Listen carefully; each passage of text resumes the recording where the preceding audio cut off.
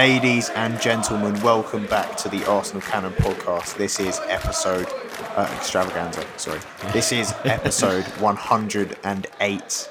Last week, you had the unfortunate duo of two Americans trying to pretend they know about football when, of course, it's a British sport. Fuck them. Mac and Daniel were hosting that show. I think it was the second time they've had an all-American show, which was, painful for you lot. I didn't even bother listening to that shit. And thankfully this show, we were making it British again. That's what it's all about. Big up Britain. And it is myself and Rob once again. An all-British podcast. We've switched it up. It's probably the first time this has happened where we've had one duo one week and then a different duo the next week. So getting a diversity of opinions and voices. This one should be vastly superior. That's what we love to produce here. Make the Arsenal Canon podcast British again. That is my slogan. Rob, how are you doing? I'm very well, Alfie. I'm noticing that we're sort of going back on ourselves here because we're promoting all this diverse opinion, and then we're suggesting that only the British can watch football. But that's how we operate here.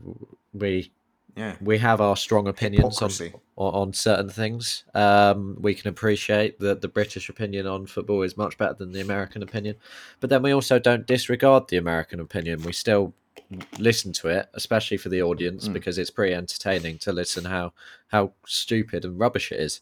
I mean, to be fair, Mac is getting better. I think that's probably just because he's in the UK, so that's just inevitable, But he's getting the influence. As soon as he returns back to his shithole nation, he will go back to being horrendous. No doubt. And I think no amount of time of Daniel Finton in the UK will ever change his ludicrous views on football. So no, I'm glad that the listeners can actually get some detailed, nuanced football chatter on this Arsenal Canon podcast this week. It's what they deserve, I think. 100%. And I forgot to say the man with the versatile name, Rob, Bob, Bertha, Bertie. We've got no time for that nonsense. We don't fuck about here. We're English. But I will plug your Twitter, AFCblogger49. Mine. You can follow me on Twitter at Alfie Culshaw. And quick plug. Yeah. All jokes aside, we will miss them. Yes, we will. Although it seemed like you were quite venomous there. I don't know how much you were joking, but I was. Watford. I think this will be a.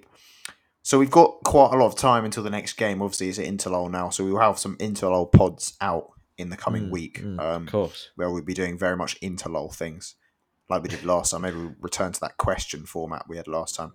Oh yeah. But we did play Watford on Sunday. It's been a bit of time since the game, so we'll probably talk a bit on the game and then a bit more generally, and we'll do a sort of brief review. But as we saw last week, someone tweeted at Canon Podcast, "Where's the podcast? Shout that guy! I forgot your name." But there is the demand there, so we have to deliver. And I'm sorry we didn't. I don't think anyone responded. Actually, we completely ignored the tweet. I'm sorry, mate. We're above it. We did see it, and then we just sort of spoke about it and forgot for anyone to log on to the Canon Podcast page and actually respond. Sorry about that. But here we are, back again with your two favourite hosts out of the four. Yeah. And Watford, a narrow win in terms of the scoreline, but I'd say quite comfortable in general, quite convincing. Yeah. There are several elements to get into this, several individual performances to draw on. But in general, how are you feeling after the game? Did you enjoy it? Because I enjoyed this. I was there. I didn't really enjoy the first half, but I enjoyed the experience in general, which I'll get into. But Rob, how are you feeling after that? Yeah, I mean, I had a very different experience of watching the game. I was just in my room, and then I was actually on my way to go and play football after the match. So I was watching on Sky Go on my phone. But I still managed to watch the full 90, and I thought we played well. I think, as you said, it was comfortable throughout. I was never too concerned, apart from the one high mouth moment when Ramsdale had a bit of a blunder, let's just put it that way. But overall, no, really comfortable performance. I just don't think it was ever in doubt, to be honest. I thought, yeah, maybe we might struggle to get a goal, but once we went 1-0 up, I was certain that we were going to go on to win the game, and yeah, it was a very different performance, I think, to the strong performances that we've seen in recent weeks.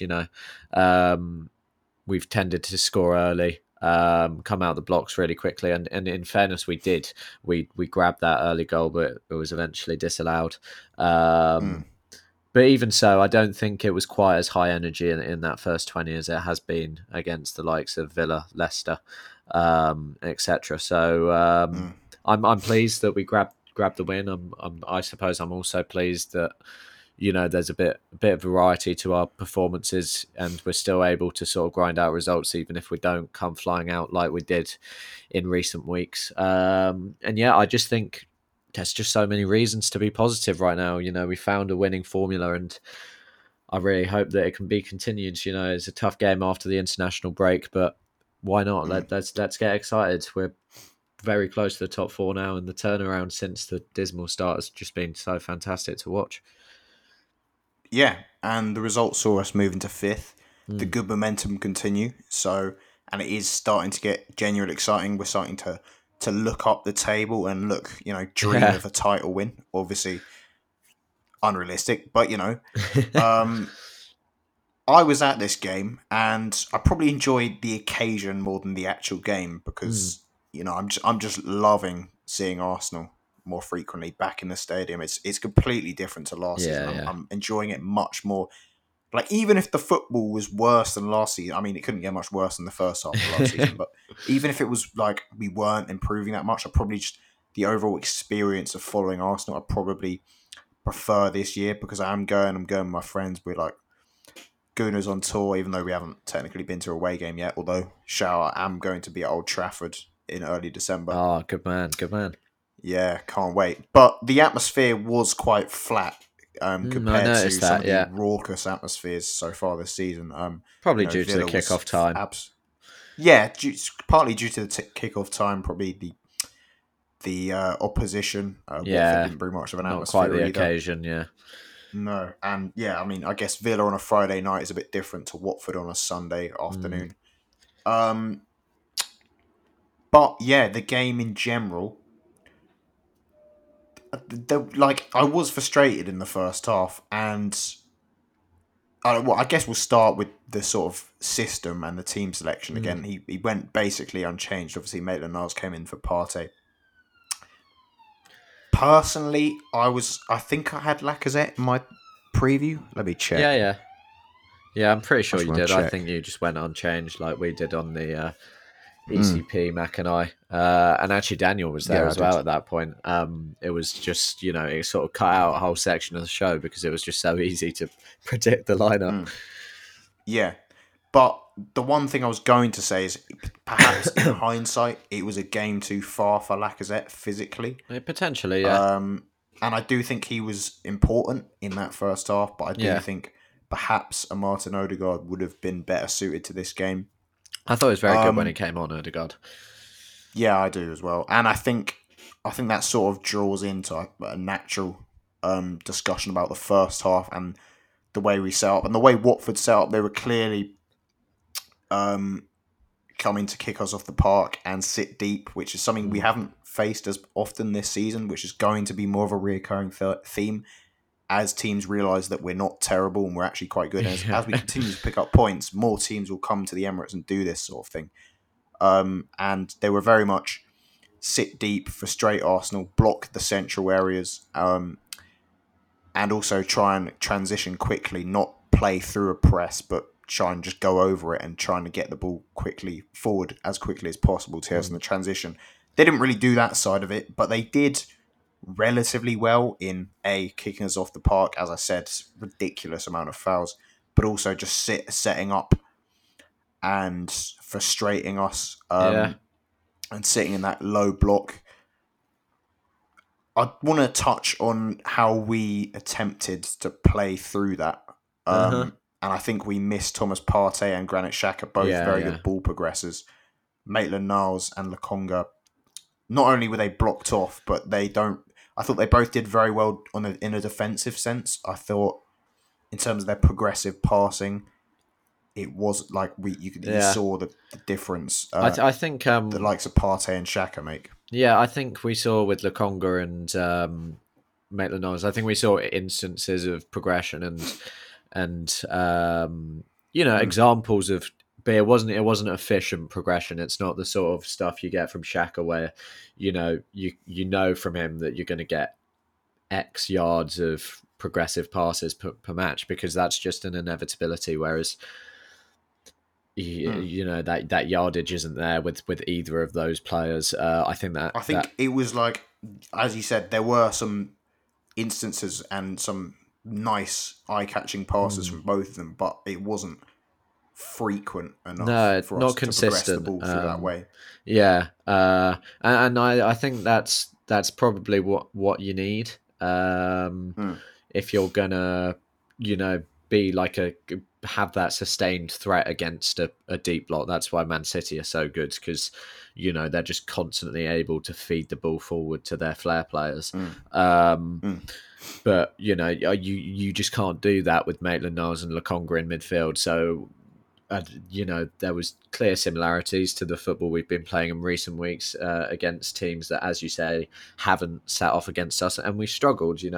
There was a still clear emphasis on sort of trying to give the ball to Lacazette, and then him being a bit of a shithouse and just doing all he could to sort of escape his man or whatever. And at times that worked. At the end of the day, he won us the penalty, and he linked with Aubameyang pretty well, as they are doing at the moment in this system.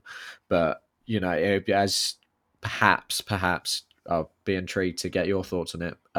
Maybe it was that day to start Ødegaard, that player who can pick out that eye of the needle pass and perhaps help the team sustain their pressure a bit more. Yeah, I did feel that, and I was calling for it at half time actually. I thought, and this is something they were saying on Arsenal Vision. At the moment when we're playing Lacazette and Aubameyang, it's sort of playing two players to fit one role. Yeah. If you get what I mean. In fact, this sort of links into a tweet from yourself I saw earlier. About how Arteta is sort of adapting and trying. He wants a player who can do a bit of what a Lacazette and Aubameyang can do. Yeah. And at the moment, because neither can do solely what he wants, he's playing both. That's his dream striker, a combination of those two. And that's extremely rare, but that's his dream. But that is coming at the expense of someone like an Ødegaard who can drop in and pick the ball up slightly deeper and, play more incisive passes, which is not really in Lacazette's repertoire. And I think, we still saw some of the benefits of that partnership. For example, Aubameyang able to focus on trying to get into goal scoring positions. Lacazette, as you were saying, doing that bit of that shithousery, the physicality that he brings up top. But we did miss Ødegaard in that sense. Ideally, we'd have Ødegaard, Lacazette, and Aubameyang. But unfortunately, formations don't really permit that. Yeah, it was a bit of a slow burn. Like the first half, as you said, we didn't quite have that intense start and that intense press that we normally bring. I think Watford did well to subdue us in that sense, but we also did well to subdue Watford. And we did have that goal ruled out, as you said. Aubameyang, I was initially quite annoyed at him for a shit touch. Like, if he just brings that down himself, he can just finish himself. Or if he, I don't blame him for not leaving it for Saka, because it's come to him and he's a goal scorer and he wants to take that. But it's quite a poor touch and it's clearly offside. And there weren't really many key pivotal moments in the game for discussion, but I guess one of them is the penalty, which we might as well get onto. Clear penalty. Yeah. I don't know how Danny Rose didn't get booked in that first half. I was absolutely livid. Who was the manager? Who was the ref? Kevin Friend. Yeah, classic Kevin Friend. I mean, I don't think. I get frustrated when you see refereeing performances like this, because teams shouldn't be able to come and just absolutely batter you off the park. and they used rotational fouling Watford throughout the game, and it just wasn't cautioned. And the only way you can stop that, and it, by the way, it's not only is it disrupting the flow of a good football match, it's also cheating, and it's also dangerous. Like you can get away with multiple fouls on players, and refs have to be more aware of this. But they do have to be aware of it, because unfortunately, when you've got a young lad like Sambi in midfield, teams are going to do that. They're going to look at him and be like, okay, he's pretty good technically, but let's beat the shit out of him pretty much. And especially Saka is like the biggest victim of it, I think. You know, it is, as has been well documented, it is a very young Arsenal side. You know, we're not filled with huge guys who can go around battering people. That's just not how we roll, and I'm pretty glad that isn't how we roll, because, you know, I wouldn't want to support a club who play football like Watford did at the weekend. It was diabolical. But, you know, I think that the players cope pretty well with it, but I really don't know why it's permitted. I don't get why. You know, I get that some of the fouls that we put in were sort of cynical. So, you know, Tomiyasu's yellow card, I think it was, obvious yellow card. But so were theirs. I don't think just because they're committing a lot of fouls, that means they should be able to, you know, the referee should be more lenient with them. If anything, he should be harsher. And I sound like one of those managers out there, or Guardiola, he always says it, doesn't he? But these players really do need to be protected, because that's what the referees are there for at the end of the day, and it's not right. Teams shouldn't be able to play football like what Watford played at the weekend. You're right, it's cheating. Well, Stoke managed to survive in the Premier League by doing it for several years. So I'm pretty glad that actually we cheated a little bit to get our goal, because they deserved it. Well, just before we get into the goal, should we talk briefly? Well, it was a penalty. Doubt. I guess we should talk about it. Brilliant pass from Maitland-Niles, actually, to Lacazette for him to win the penalty. He played a few of those really nice balls, Yeah.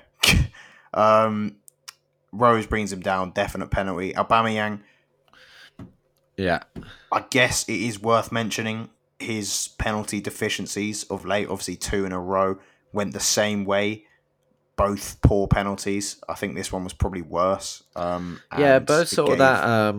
Foster quite a good chance to save it. That neither of them have been bottom corner or top corner. It's in that middle area which keepers love. And I know that you see like the goals that he scored in the FA Cup run, and I get that they were in that same sort of area, but still, you know, I don't actually think that's the most efficient way of scoring penalties, as Lacazette has shown, who has a 100% record. Tucking it away bottom corner tends to be the safest bet. I think if we get a penalty, like the next penalty, he can't take it. After 2 penalties, I don't see the point of it. I don't see the point of it. And I think people do miss penalties. You can't. Penalties are saved sometimes, and that's just like 80% of penalties are scored. That's a fact. Or around 75 to 8%. I think if a player drops below that percentage, then you can sort of start to think, well, maybe he isn't the best penalty taker and someone else. I don't know what Aubameyang's percentage is at Arsenal in general. I'm sorry, but if we're playing... Lacazette and Pepe haven't missed a single penalty for us in competitive games. So if we're playing a better team than Watford, that penalty miss hurts us, and we're not a free scoring team. We can't afford to just be throwing away goals for the sentiment of giving our captain the opportunity to recapture his penalty taking form. It just has to be handed over to Lacazette, who statistically is a better penalty taker. As you say, Pepe is. Everyone talks about Ainsley Maitland-Niles from the spot as well, like probably a better penalty taker too, even though he only takes them in shootouts. The only issue with those 3 names is that they're not guaranteed starters. That is the problem. We may have to begin, particularly because Aubameyang won't be here forever. He may not play such a prominent role next season. If he's here, I think he probably will be. And then the following season, he probably won't be here. So we're going to have to look for a long-term solution to penalty taking. I think they were talking. James was talking about it on the Arscast. How Saka and Smith Rowe have sort of assumed this responsibility of taking the corners. I think both of them should be working on their penalties as well, because there's a position up for grabs there. And as Twitter users love to say, it is a real opportunity to stat pad if you can get on the penalties. So Well, James said that himself. That could be an extra 5 goals a season. Yeah. And I definitely wouldn't be averse to seeing them tuck away penalties, so I can sing the Saka and Smith Rowe chant even more often. Yeah, that's beautiful. And I guess that sort of leads us to the time when we could chant that after Smith Rowe's goal. And it did come in for some criticism, which I have absolutely no time for. Firstly, on the before we get into that, firstly on the good play from both Ben White and Smith Rowe, of course. Oh yeah, brilliant. Ben White, I think this is a feature of his game. We'll get into individual performances after this, but I think it was a feature of his game. He does this thing where he nips in and he sort of dangles his leg. Yeah, it's actually one of my favourite things that he does. Yeah, because it enables him to win it so high.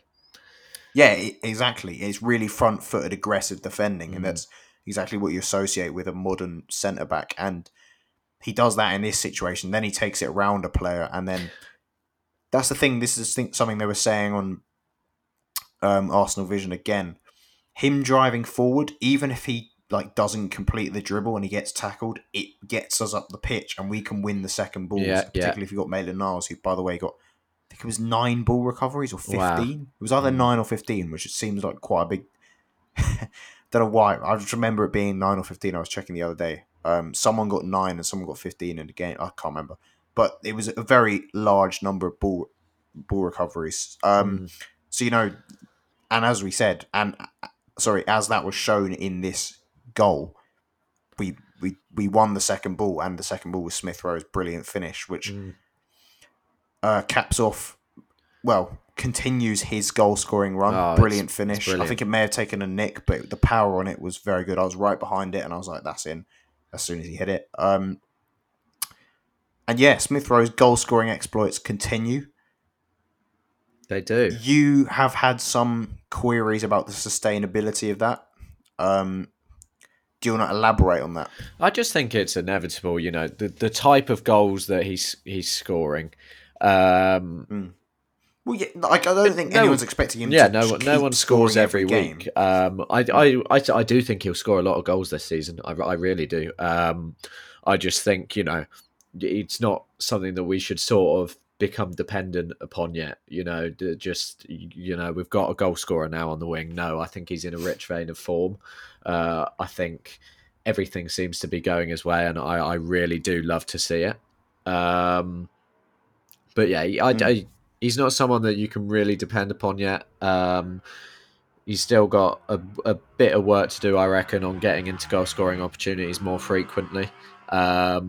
But when you're tucking them away like he is at the moment, who cares? And it's so great to watch him excelling in an Arsenal shirt right now. He's quickly becoming my favourite player.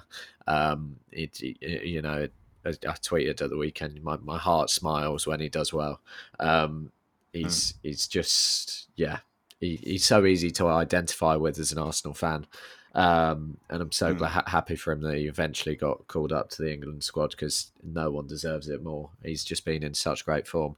And as you say, it was a really good finish too. I think, the goal at Leicester was very good. Sort of took Schmeichel out the equation, but inside the box, that was a very, very good finish. It might have taken a nick, but as you say, there was a sheer ferocity behind that shot. Ben Foster had no chance, and that's a really good finish. Those are the sort of goals that make you sit up and take note. And it's also, as you say, with it sort of came out of nothing. It was elite opportunism from him. More of the same, please, from Smith Rowe, because he's in the best form of his life right now, and who knows what his ceiling is, because he's, and also I think I've said it for a while, but that left wing spot is his now. And it's so clearly his best role. And I like that even in this 4-4-2 shape that he still excels out there on that left flank.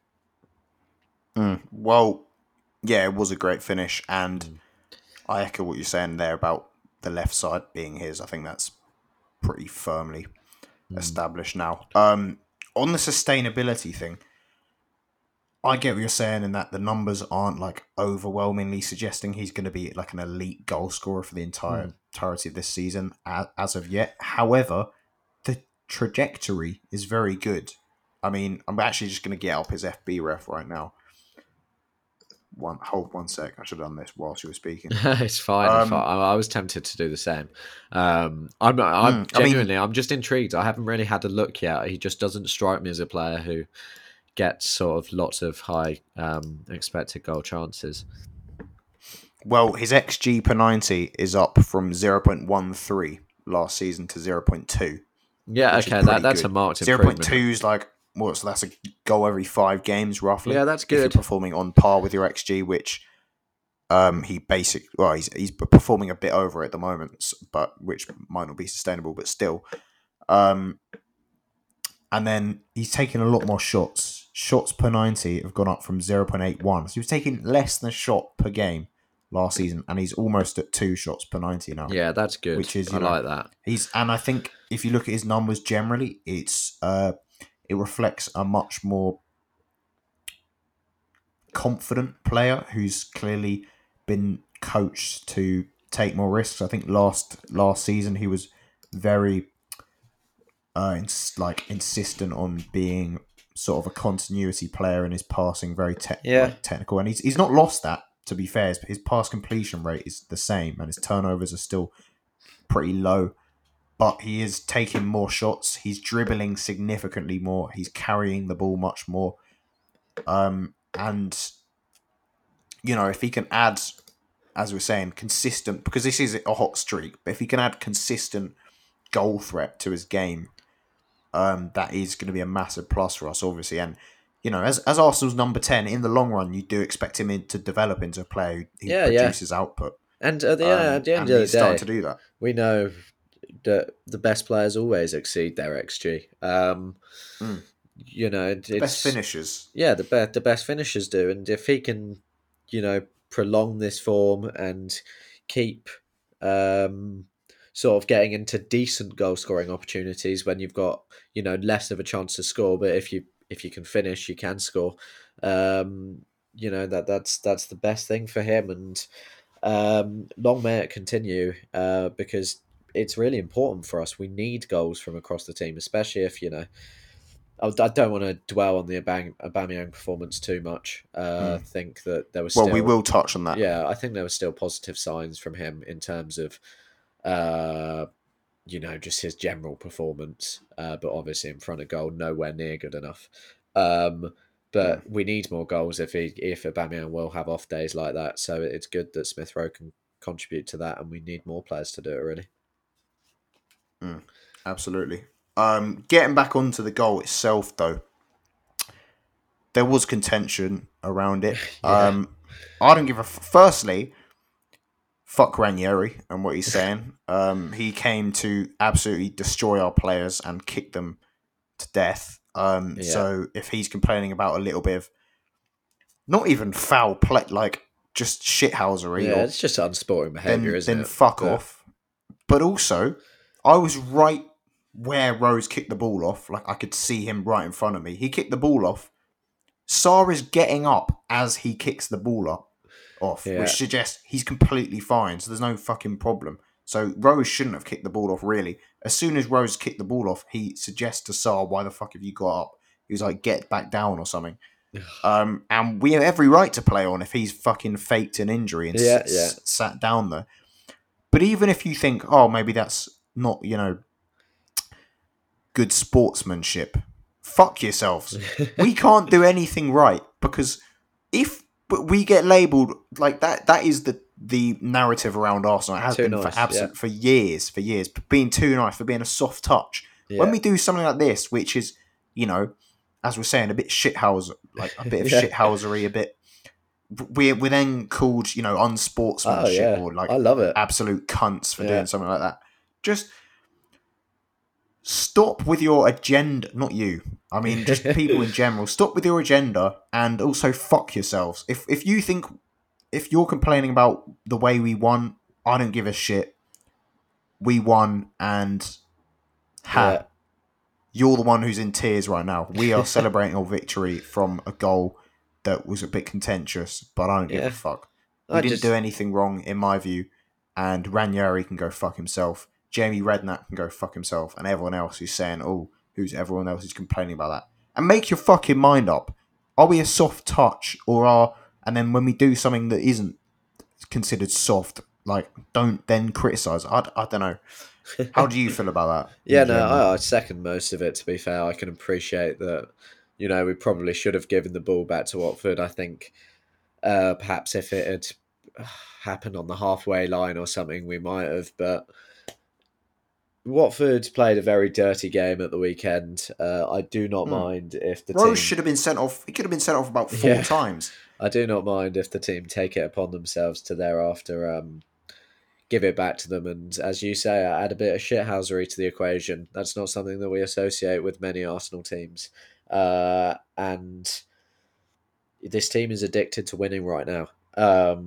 They're clearly wanting to do it by any means possible, and if it means, just casually not giving the ball back to Watford when maybe they should have got it, so be it. And the way Danny Rose passed it out as well, like, it's not like he had any other option but to put the ball out. He would have put it in Rose Ed anyway, because he was in like a rubbish position on the pitch. So yeah, I don't blame the players for just carrying on. We squeezed them into that corner. Good on us for keeping them in there. And then good on Ben White for keeping them in there afterwards by winning the ball back highly. I'm just delighted with that goal. And shout out, just a little plug. This is a great place to shout out the Finton's Frolic for this week. Big up Daniel. And his satirical piece on Arsenal being cancelled because of this utterly horrendous, unsportsman disgraceful act, which can be abhorrent. It's basically on par with genocide. So yeah, go and read that. Kuchka did get sent off about time for absolutely fucking hammering Tavares with basically went through him, completely deserved. But on the general sort of way the game panned out after we scored, I think we did do the thing where we sort of play within ourselves and become a bit too passive and sat back a little bit too much after the goal. That then changed when we brought Lacazette off, who, like he always does, ran out of steam at the hour mark. And Odegaard came on, gave us a bit more control, as seems to be the reoccurring theme. And we then regained a bit of control. We had the Odegaard goal, which was unfortunately not given because it was offside from Aubameyang. I find it quite amusing how people sort of accredit this Lacazette thing going off at the 60-minute mark to his age. Like, no, he's always done that. He's always done it, but it has declined somewhat. Like, definitely. He used to get to at least 70 minutes. Now it's 60 minutes, very much, always and 60. His game is done. Yeah, but it's fine though, because but he plays his heart out for the 60. So I don't. He does. Yeah, I think it's a sustainable way of going about things. It gives us, Odegaard, who can come on and make that difference and give us that control back, which, can be a good thing. And I thought we finished the game more strongly, even though Watford applied a little bit of pressure. It was never that nervy, apart from, obviously, the King moment you mentioned earlier when Ramsdale misjudged the ball. But we saw it out without Watford really threatening us, and continued our run. Before we get into sort of the bigger picture in terms of our season as a whole and potentially discussing the ceiling, I do want to discuss some of the individual performances. Yeah, absolutely. I'll mention a few of the more low-key ones which don't elicit too much conversation. Tomiyasu, I thought, was excellent. I thought superb. His performance was underrated. I thought he won absolutely everything in the air. He was so solid defensively. And I just think, underrated display from him. Yeah.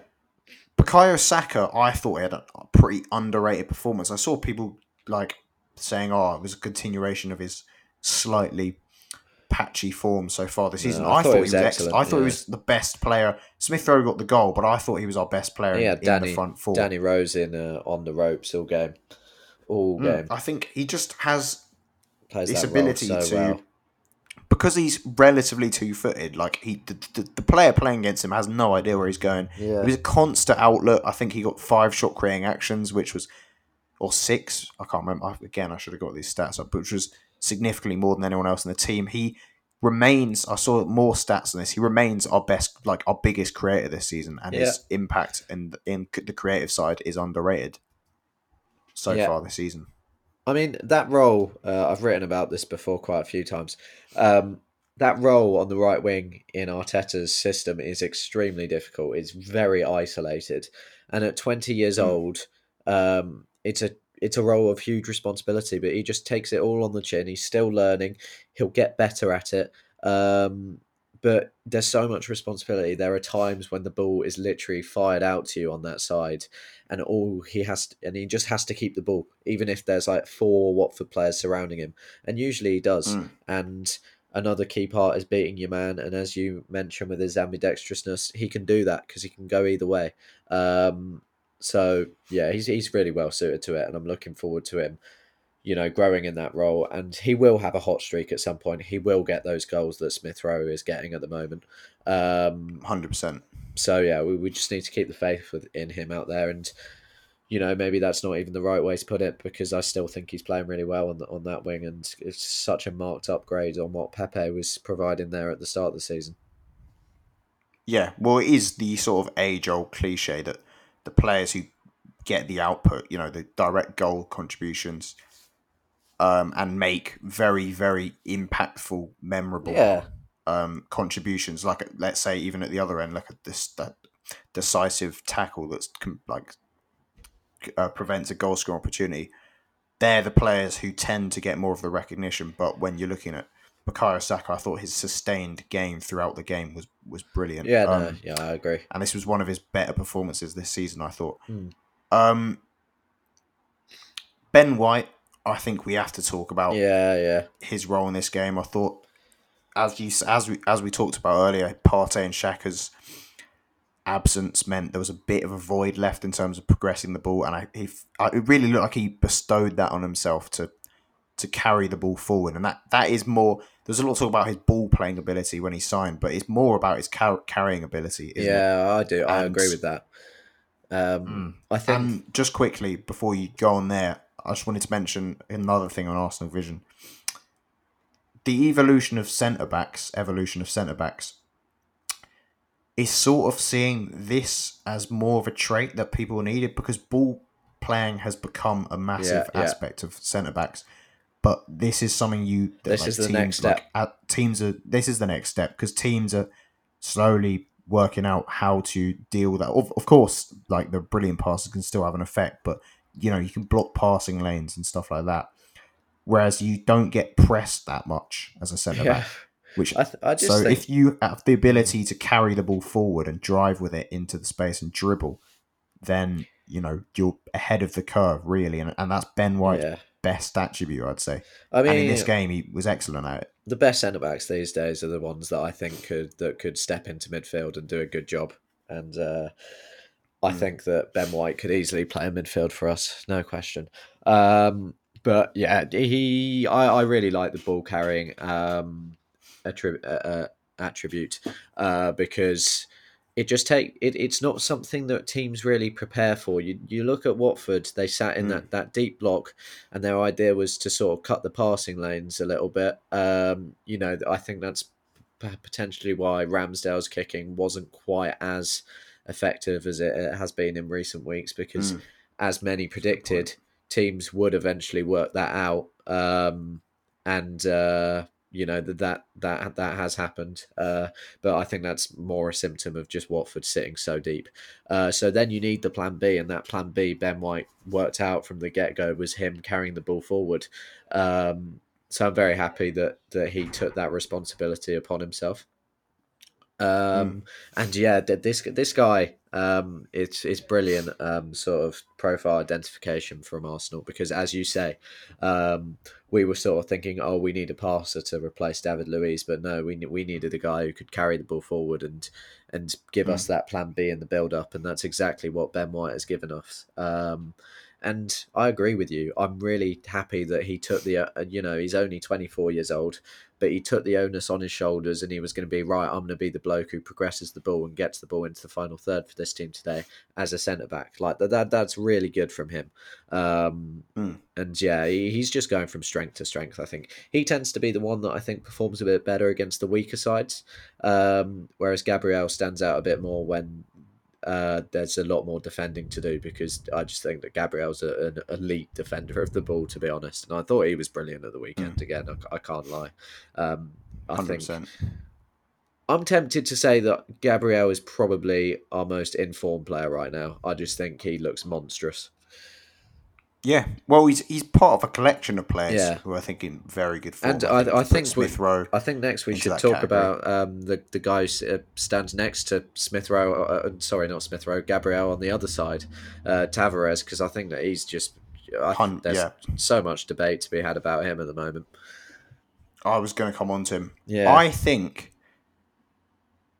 Like, I would start Tierney at Anfield, but I think Tavares is making such a good case to keep playing, because I do think we've talked a lot about attributes so far in this podcast, but one of the main attributes, and we talked just there about White, and one of the unique attributes he brings to us, and pretty unique in general in football in terms, is obviously his ability to drive forward from a centre half. Yeah. Tavares can do something that Kieran Tierney can't, and that is drive inside. Yeah, definitely. And drive inside with power and pace and purpose, and ultimately he uses the ball pretty well when he drives inside. Tierney may be a better deliverer of the ball, better crosser, but Tavares and his ability to drive inside is really useful, and he did it again to very good effect in this game. It's just Do you think there's a case that he's, or are we going to be like that he could potentially be overtaking Tierney, or is that going? I know what you mean. I know what you mean. I've actually got a piece coming out tomorrow on WLYAArsenal.co.uk, and it's on the Tavares and Tierney dilemma, and it's more just looking at it from a short-sighted perspective with regard to the Liverpool match, and I won't throw away my my final conclusion, but there's such a huge case for Tavares to start that match, and I don't think anyone could sort of be like telling Arteta that he's an idiot if he does choose to start Tavares, because he doesn't deserve to be dropped. That's the problem. I think long term, definitely, Alfie, that there's a case for Tavares to eventually overtake Tierney and assume that left back role. I think, sample size is small. The new signing bounce could sort of be playing a part, but his profile is just so impressive. I mean, all the raw assets that he possesses, they're just so exciting and so unique to a left back. He's such a fun player to watch. He is. He's sort of the way he's pretty sound technically, especially with his ability to use his left and right foot, but then the way he can just bulldoze through people as well, and he plays with no fear. He's such a really fantastic signing. I think Ramsdale's obviously the fan favourite. Ben White has got his ball carrying, but I think in terms of like the talent identification, Tavares is right up there. Really impressive signing. Well, he was pretty unknown. He was the backup left back for Benfica. I had no idea who he was. And he was just sort of the perfect player to bring in, because it's quite a difficult signing to make when you're saying you're probably not going to play much, because we've got a very established first choice left back, and he's taken that challenge. Under the chin. And Alfie, I think it's probably a bit premature to suggest that Tavares is our first choice left back now. That's not the case. I'd agree. But I think as of the moment, Tierney has a fight on his hands to get his place back, and that's always positive. I think probably I write about this in the article. I think when it comes to the Liverpool match, I think a lot of the soft factors will come into play with regard to experience, know-how. Tierney's been trusted in a lot of big games by Arteta before, so it'll be interesting, definitely. But I'm just delighted with him as a signing, and as I wrote in my piece yesterday, or not yesterday, last week, ranking the signings, I think that they've all been good in their own way. But I think we should probably reflect on one of the poorer performances before we talk a bit more generally about things. And what did you make of that Aubameyang performance then? Because it was as off a day as it gets for a striker, really. Yeah. One last thing quickly on Tavares. I don't know whether it's good, just very good coaching, or he's just more settled and, he's got a bit more rhythm in his game now. He's played a few on the bounce, but some of the rawness to his game, technically and also positionally, and how he could be a bit chaotic, have seemed to have gone somewhat in the last few games. I know what you mean. Yeah, that's very encouraging. I mean, they're still there sometimes, the rabbit and headlights moment, but wow, when he completely eradicates them, he's going to be a serious, serious footballer for Arsenal. And long term, I genuinely do worry a bit for Kieran Tierney. I don't see how you can keep Tavares on the game if he does, or on the bench, I should say, if he does manage to sort of, refine the rough edges long term around the game. Long term, hopefully we're in Europe. Yeah, so well, that you gives need us both a of them. lot more game time to hand out, and because both players put a lot into the games, there may be the potential for them to sort of job share. I mean, they were talking about if this. If you look at Poch's Spurs team, that was very good. Unfortunately, I have to say that they basically, and even some of Guardiola's teams, they rotate fullbacks a lot because it's one of the most physically demanding positions on the pitch. I mean, they were talking about this on Arsenal Vision a few weeks ago. They were just saying how, because Tomiyasu is so, he's perfectly suited to that role, and that's what we should judge him in. We should judge him for his ability to be an inverted right back, not an overlapping right back. But if one game per se we did want an overlapping right back, might be pretty fun to start Tavares and Tierney, considering his ambidextrousness. That is true. That would, I think that would be really good fun to watch. But still, it's just with Tavares. You're right. It's good to have really competitive options in both areas of the pitch, and I think that left back area, goalkeeper too, probably is one where we've got some really good competition growing. So that's what you want, especially as you say, if you've got European competition. You look at Man City with Cancelo and Walker, two of the best right backs going, but they both fit in. So there is ways that you can keep elite footballers happy in the same squad. Absolutely. On Aubameyang, it wasn't his day. I mean, I think everyone knows that. I think that's first goal. Yeah. I mean, the Saka. Yeah, I think that's quite obvious. But the Saka thing, as I said, it's a poor touch, but you can't blame him for going for it. He missed a penalty. Everyone can miss a penalty. It is 2 in a row, and maybe it just sort of suggests he isn't the best penalty taker in the world, and maybe we should move on from him potentially in that area. And then on the Odegaard thing, I don't really. Initially, I was quite annoyed they went for it, but then when I reflect on it, he's a striker desperately wanting to get a goal, and there's a chance he doesn't know for sure Odegaard's shot is going in, and I don't even know if it might have hit the post and come back out. So you sort of can't blame him for going for that. On his game overall, I don't think it was his best game in general. Like those 3 moments aside, which were disappointing, I don't think he was brilliant, and I do think there were moments where, like, I thought he worked exceptionally hard as he always does, and I don't think it's for a lack of trying. I do think there were moments where, for example, there was a cross. I think it was Tomiyasu put in a cross, and like he stretched for it, and I'm sort of thinking a few years ago maybe his leg extends and he gets to that. And there were a few moments where crosses came in and he was like slightly too slow to get across and potentially attack the ball. I do think that is maybe an element of his game, but I just think we mustn't forget he's been in decent form this season. And if he puts that penalty away, we're all like, oh, he's continued his good goal scoring form. So I think, and he will probably be our top goal scorer this season, probably, contribute in that area. So I think it was just an off day, but I do think for a while now there's been signs of a bit of a decline. Yeah, but that's what James said on the Arsecast on Monday. Like, we can't just hide from the fact that he is going to decline. Like, it'd be weird if he wasn't declining. He's right 32. Now. Yeah, of course he's declined. And declining. But he's clearly, as evidenced by his early season form, he can still offer something to us. And I still think he did offer something to us at the weekend. There was just, glaringly bad moments. I think that the Ødegaard goal that really did look like it was going in was probably just the cherry on top of a disgusting cake.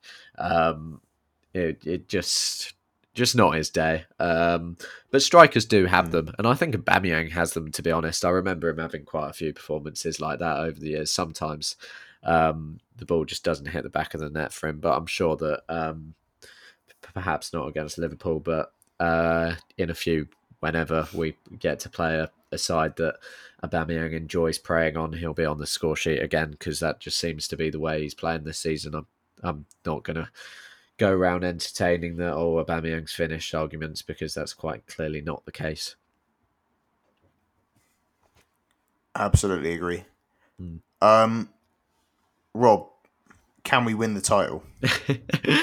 I think what is the ceiling for our season? I think, in all seriousness, this is a really interesting conversation to have, because granted, we have not played a Big Six side in a while, but we must remember that you only play a Big Six side. Realistically, Big Six sides that we should fear, we're talking about the top three. We're talking Chelsea, Liverpool, Man City. You play those sides 6 times a season. So as long as you're winning all the other games, you're still in a pretty good position. And obviously you're not going to win every game, but we'll do our best. I think top 4 probably should be the target, considering the Man United situation. I think Conte will take a little while to get his feet under the table at Spurs. I think that is probably the ceiling. West Ham. Well, yeah, of course. I think on West Ham, I do think Ogbonna's injury will hurt them a little bit. I know you said that they had good depth in that role, but they don't really have a like for like with the left footer. But that's probably not quite so important. I think the depth in general at West Ham will be an issue with Europe, because they've never had to handle that before. I think centre back's one area they're covered, goalkeeper as well. But I think in midfield they're very light, and up front they're very light. Yeah, I mean, if Antonio gets injured, I think that which he does quite a bit. Yeah, I think that will eventually cost them. But yeah, I think. And even so, we're not a million miles off them. So if they maintain their form and we do, it will be a dogfight. But as long as Ole's at United, I think it's more than open for us to go and attack that 4th place finish. And if that is not the sort of aim at Arsenal right now for this season, something's wrong. That has got to be the aim. Well, I personally think, and again, I'm drawing on Arsenal vision. It feels like they're the new Arsecast. I allude to them. I think we shouldn't, as fans, we can fantasize about. Yeah. But we could fantasize about us winning the title. It doesn't matter at all. We can look forward. We can look. Oh, if we get. Yeah, if we get these points here, then we'll get top 4, blah, blah, blah. We can say stuff like that. Yeah. But I think at the club, they've got to be taking it. And I still don't think we should expect top 4. No way. I'm saying you shoot for top 4, and if you fall in 5th, fine. I don't care. But I think should sort of be the club, they shouldn't target top 4. I don't think they should be targeting specific games. No, just go out and play. Go out and win. I think they should... Yeah, I think they should be looking at... It is That's what all the best teams do. Each individual game, and how can we win this game? I don't think they should be targeting top 4. I think the moment you target top 4, you sort of put that pressure on yourself, and I think think that the priority within the club should be to improve the way we're playing and the performances, because we are in a long-term project. I just think it's something shouldn't be too hung up on results at the club.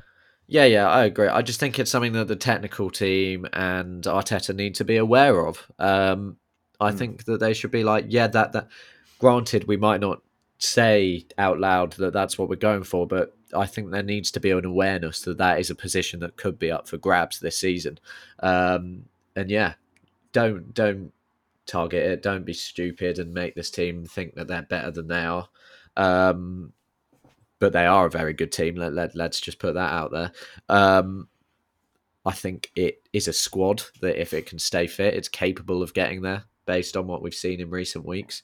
So yeah, why not dream as fans? But for the players, I think you're right, Alf. Just let's keep winning these football matches. For the first time in years, I'm looking forward to watching Arsenal play Liverpool in a few weeks, because I don't. Well, Mikel Arteta teams don't get steamrolled. The start of the season was an anomaly in that regard. And yeah, we're playing competitive football right now. Bring it on, Liverpool. Yeah, I'm looking forward to that. Yeah.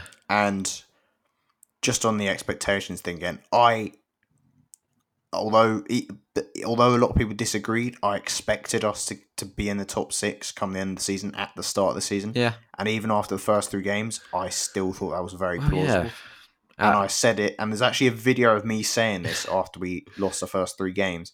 I was like, we will finish in the top 6. Yeah. Or I expect us to. And my friends thought it was so outrageous that they filmed me saying that. Well, so I will be releasing that when we come. Well, Alfie, you must remember that you and I did completely predict this upturn in form and how it was going to happen. So we are geniuses, and I think everyone should listen to us, to be honest.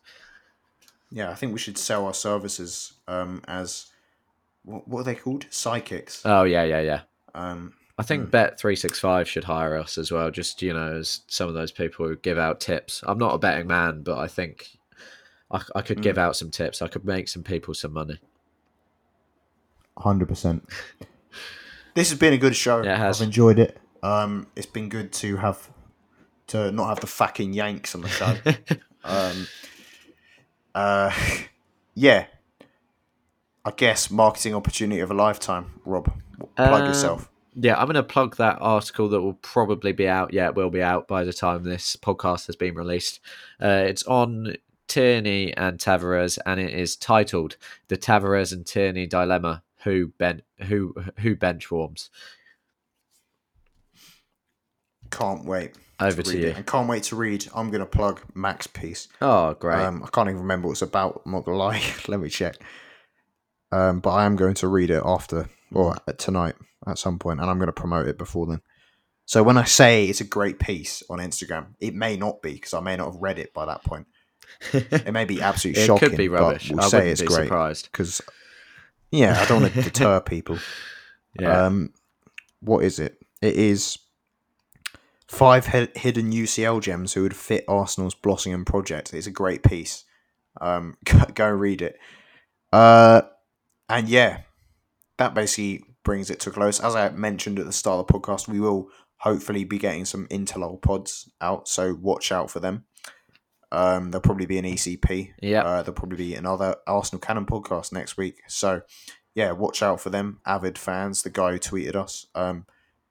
Ashish, Abhay Warrior, James Gard. I think Ashish was the one who sent us the tweet, actually. Oh, was he? Yeah. Okay. Good old Ashish. Him. We do love you, Ashish. We do. Everyone else who listens avidly. And only you and I are allowed to. About 28 of you. Only you and I are allowed to say Ashish's name, Alfie, because and Mac, because Daniel isn't trusted to pronounce foreign names. No, he's not. In case of being accused of. It's not Arsenal being cancelled. It's the Arsenal Canon podcast being cancelled. Exactly. I just got an email from LinkedIn. It's been a pleasure. It's been a roller coaster of emotions. Oh yeah. It's been absolutely electric. Yeah. Thanks for listening. Share this podcast on whatever platform you use. Tell your friends about it. All that stuff. Yeah. And we need a song, actually. Fuck. We never planned this bit. I mean, it's not very PG, but I'm thinking just fuck you to the Watford fans. Or is that a song?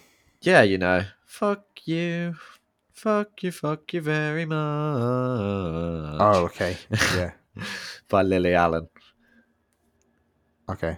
Yeah. And that's to Claudio Ranieri and the Watford players and the Watford fans if they're angry, because I do not have time for them. But it's good that we won the training ground derby. We'll go with that. Yeah, the training ground, the London Colney derby, the Cojones derby as well. The Cojones derby, yeah. The Troy Deeney AFTV derby. are never going to drop that, are they? No, they're not. Thanks for listening. And yeah, we'll see you some point this week or next week. I don't know. Yeah. And dilly dong, dilly dong. Goodbye. Look inside your tiny mind, then look a bit harder. 'Cause we're so uninspired, so sick and tired of all the hatred you harbour. So you say it's not okay to be gay, well I think you're just evil. You're just some racist who can't tie my laces. Your point of view is medieval.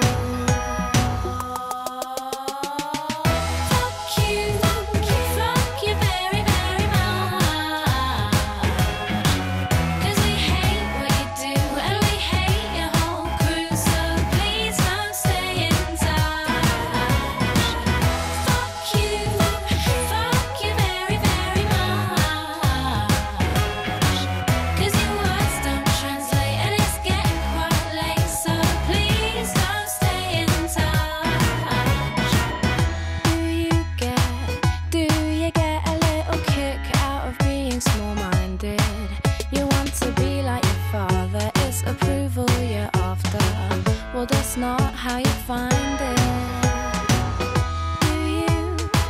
Do you really enjoy living a life that's so hateful?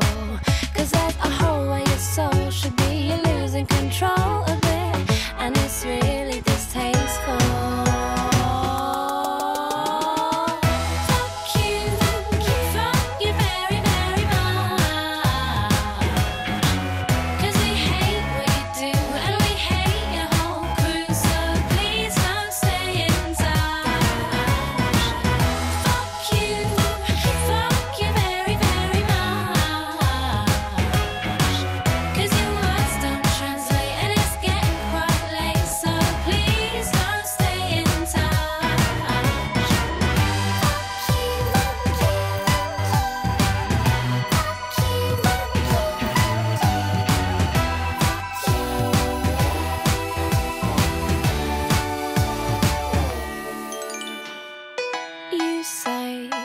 You think we need to go to war? Well, you're already in one.